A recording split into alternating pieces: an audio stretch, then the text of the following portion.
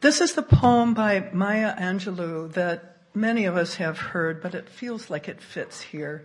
I know why the caged bird sings.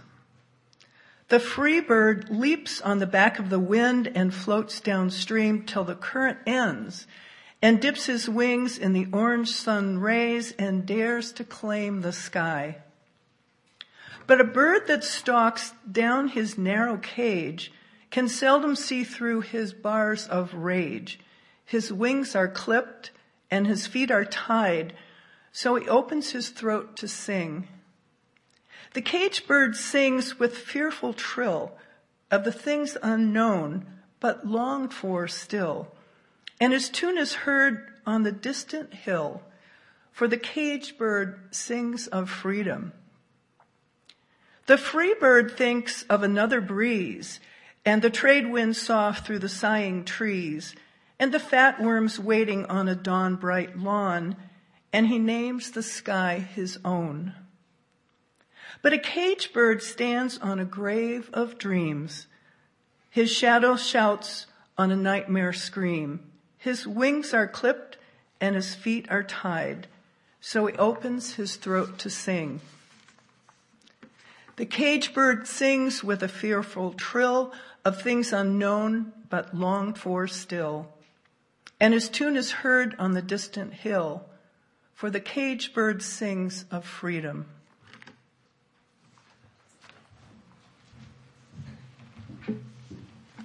Thank you, Gay. Recently, the transition team suggested that February would be People's Church History Month. And as we continue thoughtful conversation and deliberation around the goals of the interim process, goals that aim to help the congregation assess needs and desires in preparation for your next interim minister in August of this year and your settled minister 1 year later. And since not everyone could brave the blazing snow that last week in January, when the transition team presented a powerful service, followed by a congregational discernment process on the question, who and how are we now? They will post their summary in the next newsletter and make print copies available in the foyer. And you may also read the comments to the key questions on the easels in the foyer, and the website is always available. So today we step back in time to take a wider view of transition, to honor that this is also Black History Month, which actually started as Black History Week, coinciding with the February birthdays of good old Abe Lincoln and Frederick Douglass, both of whom had great influence on the betterment of African Americans. Additionally, the first Black senator took his oath in February, celebrating the passing of the 15th Amendment that gave Blacks the right to vote. This is also the month of Valentine's Day, so we can think of February as a time to pay tribute to love. Today we focus on the love and passion of women of color who devoted Herculean energy to obtain the same basic human rights as white people.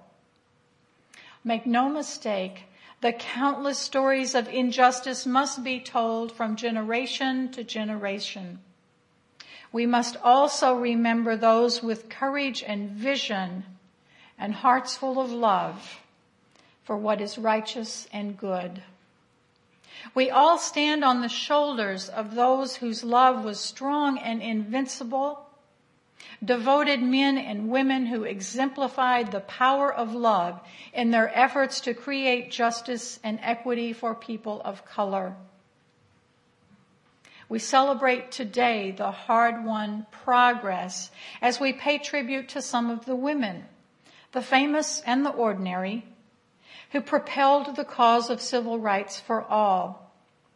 And most are unsung, but historical images of the most dramatic moments of the movement when protesters were blasted by fire hoses and lunging dogs show that women and girls were trailblazers for freedom, They were there. Clark Olson, a Unitarian who was in Selma for the March to Montgomery, wrote that while women had spearheaded that campaign and many others, when their efforts began to bear fruit, prominent men often took the helm. When the bus boycott started, for example, Rosa Parks was not allowed to speak at the first mass meeting. She asked to speak, but one of the ministers said he thought she had done enough. The men would take it from here. And no doubt the men did accomplish extraordinary feats, as did the women. Julian Bond, former president of the National Association for the Advancement of Colored People, quoted the Chinese saying, "Women hold up half the world." And he added, in the case of the civil rights movement, it's probably 3/4 of the world. So let's begin by taking a moment to voice aloud the names of Black women who have in some way changed American society, whether famous figures or someone who might be known only to you. Let us pause now for a moment and just call out their names. Martha Burita. Eileen Wilson O'Neill. Shirley Chisholm. Marian Anderson. Audre Lorde. Donna Odom. Ozaki Shange. Roxy Fury. Carrie Castle Hurston. Melissa Harris Berry. Alice Walker. Barbara Jordan. Joan Claybrook. Oprah. Angela Davis. Michelle Obama. Phyllis Wheatley. Joanne Lundy. Peggy Shepard. Mavis Staples. Frances Black. Billie Holiday. Marian Anderson. Maya Angelou. Miss Hendley.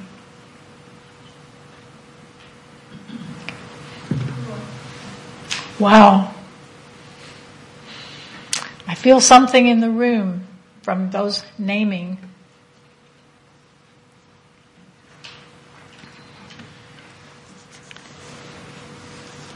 And I hope that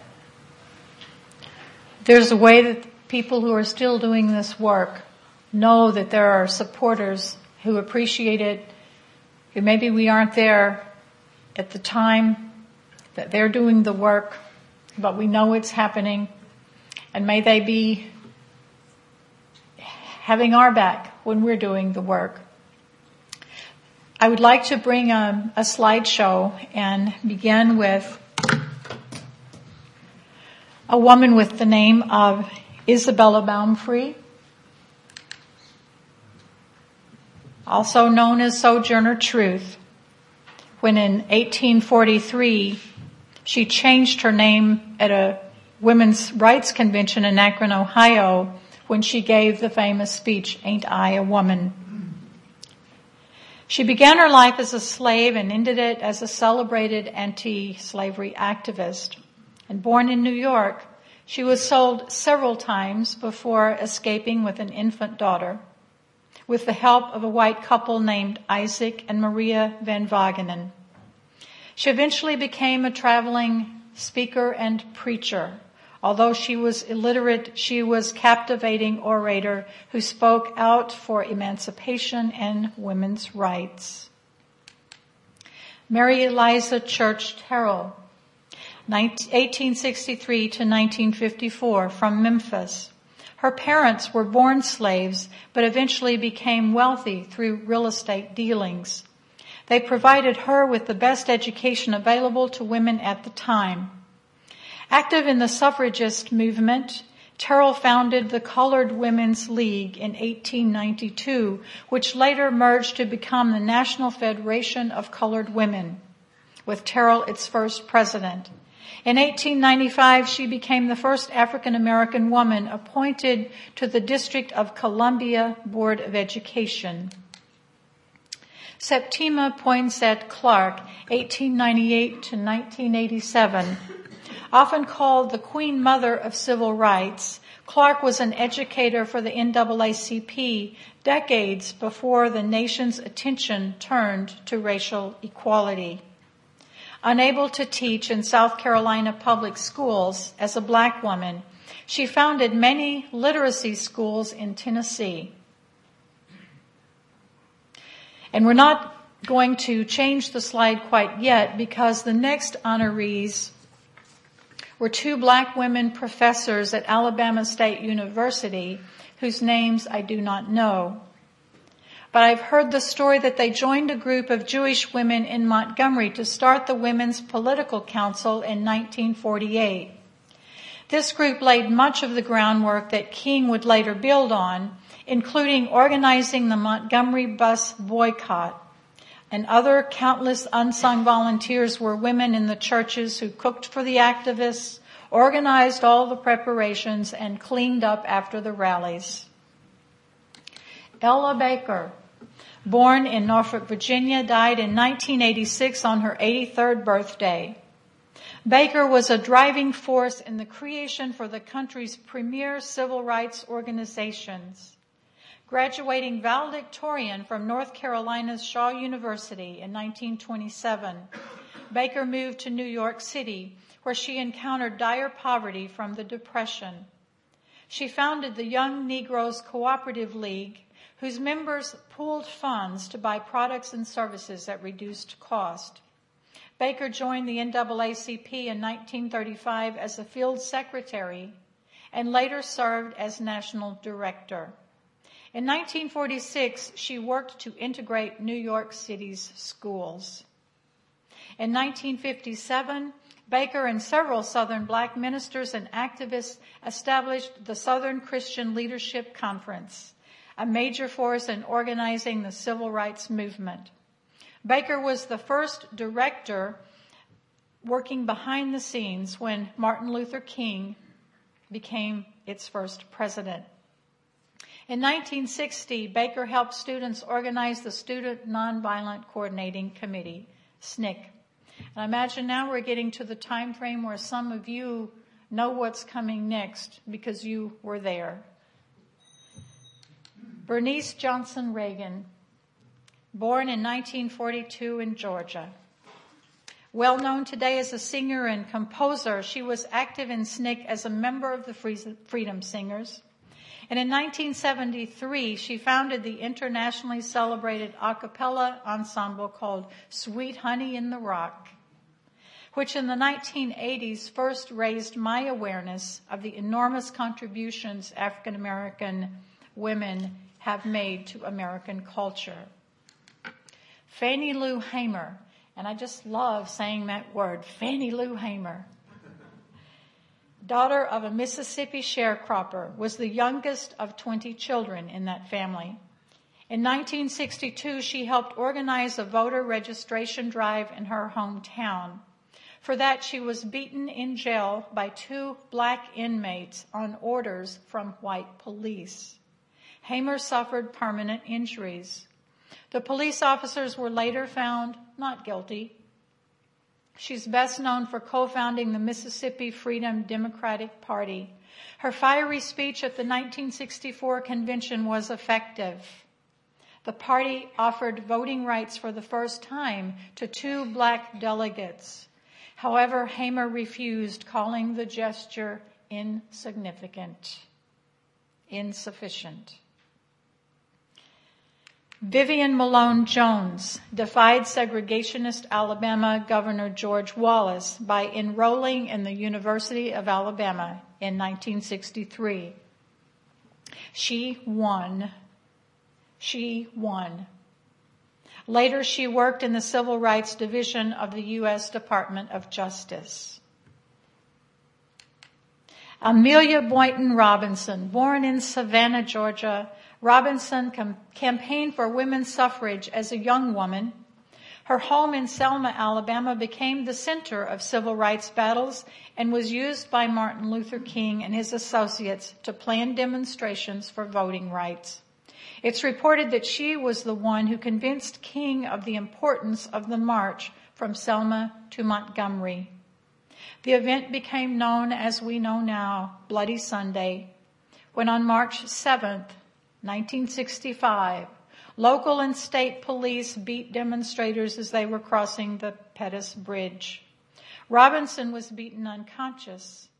However, the horror of Bloody Sunday contributed to the passage of the Voting Rights Act of 1965, and Robinson was president when President Johnson signed the Voting Rights Act into law.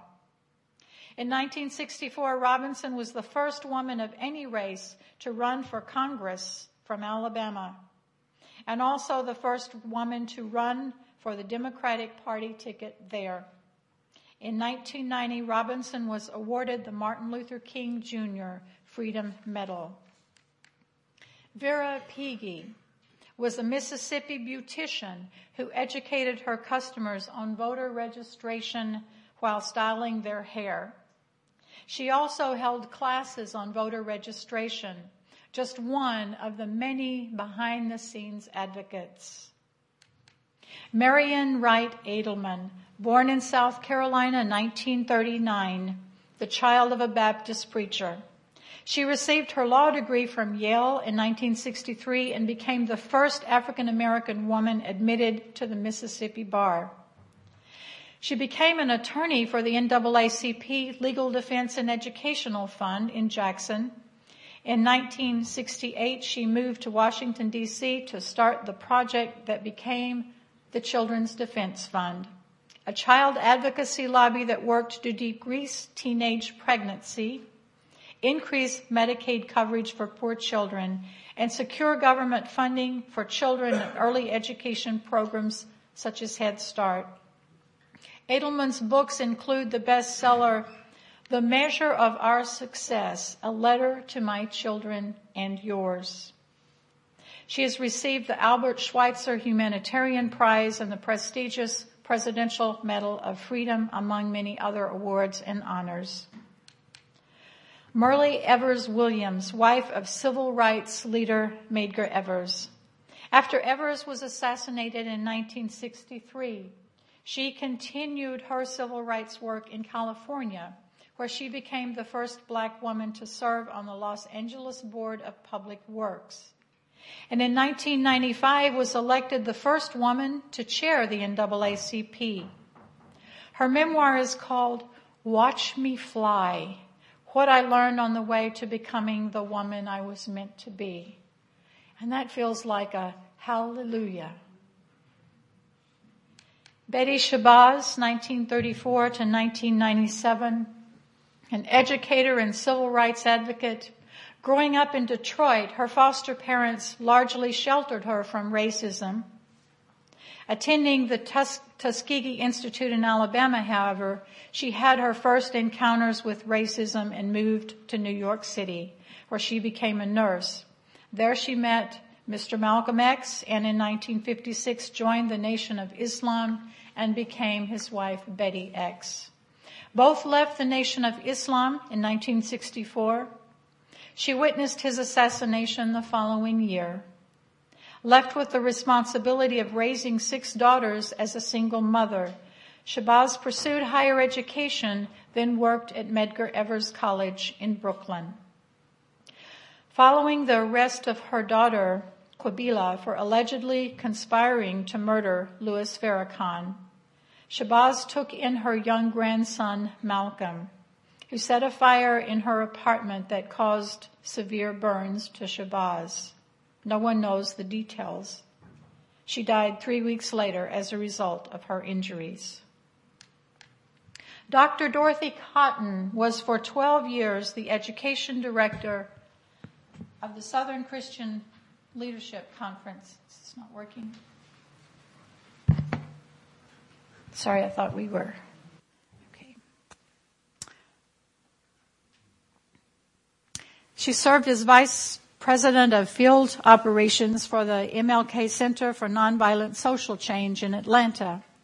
She's designed and conducted training programs for corporations, schools, universities, government agencies, and nonprofit organizations on diverse topics addressing peace relations, multiculturalism, spiritual growth, nonviolence education, and civic organizing for the 21st century.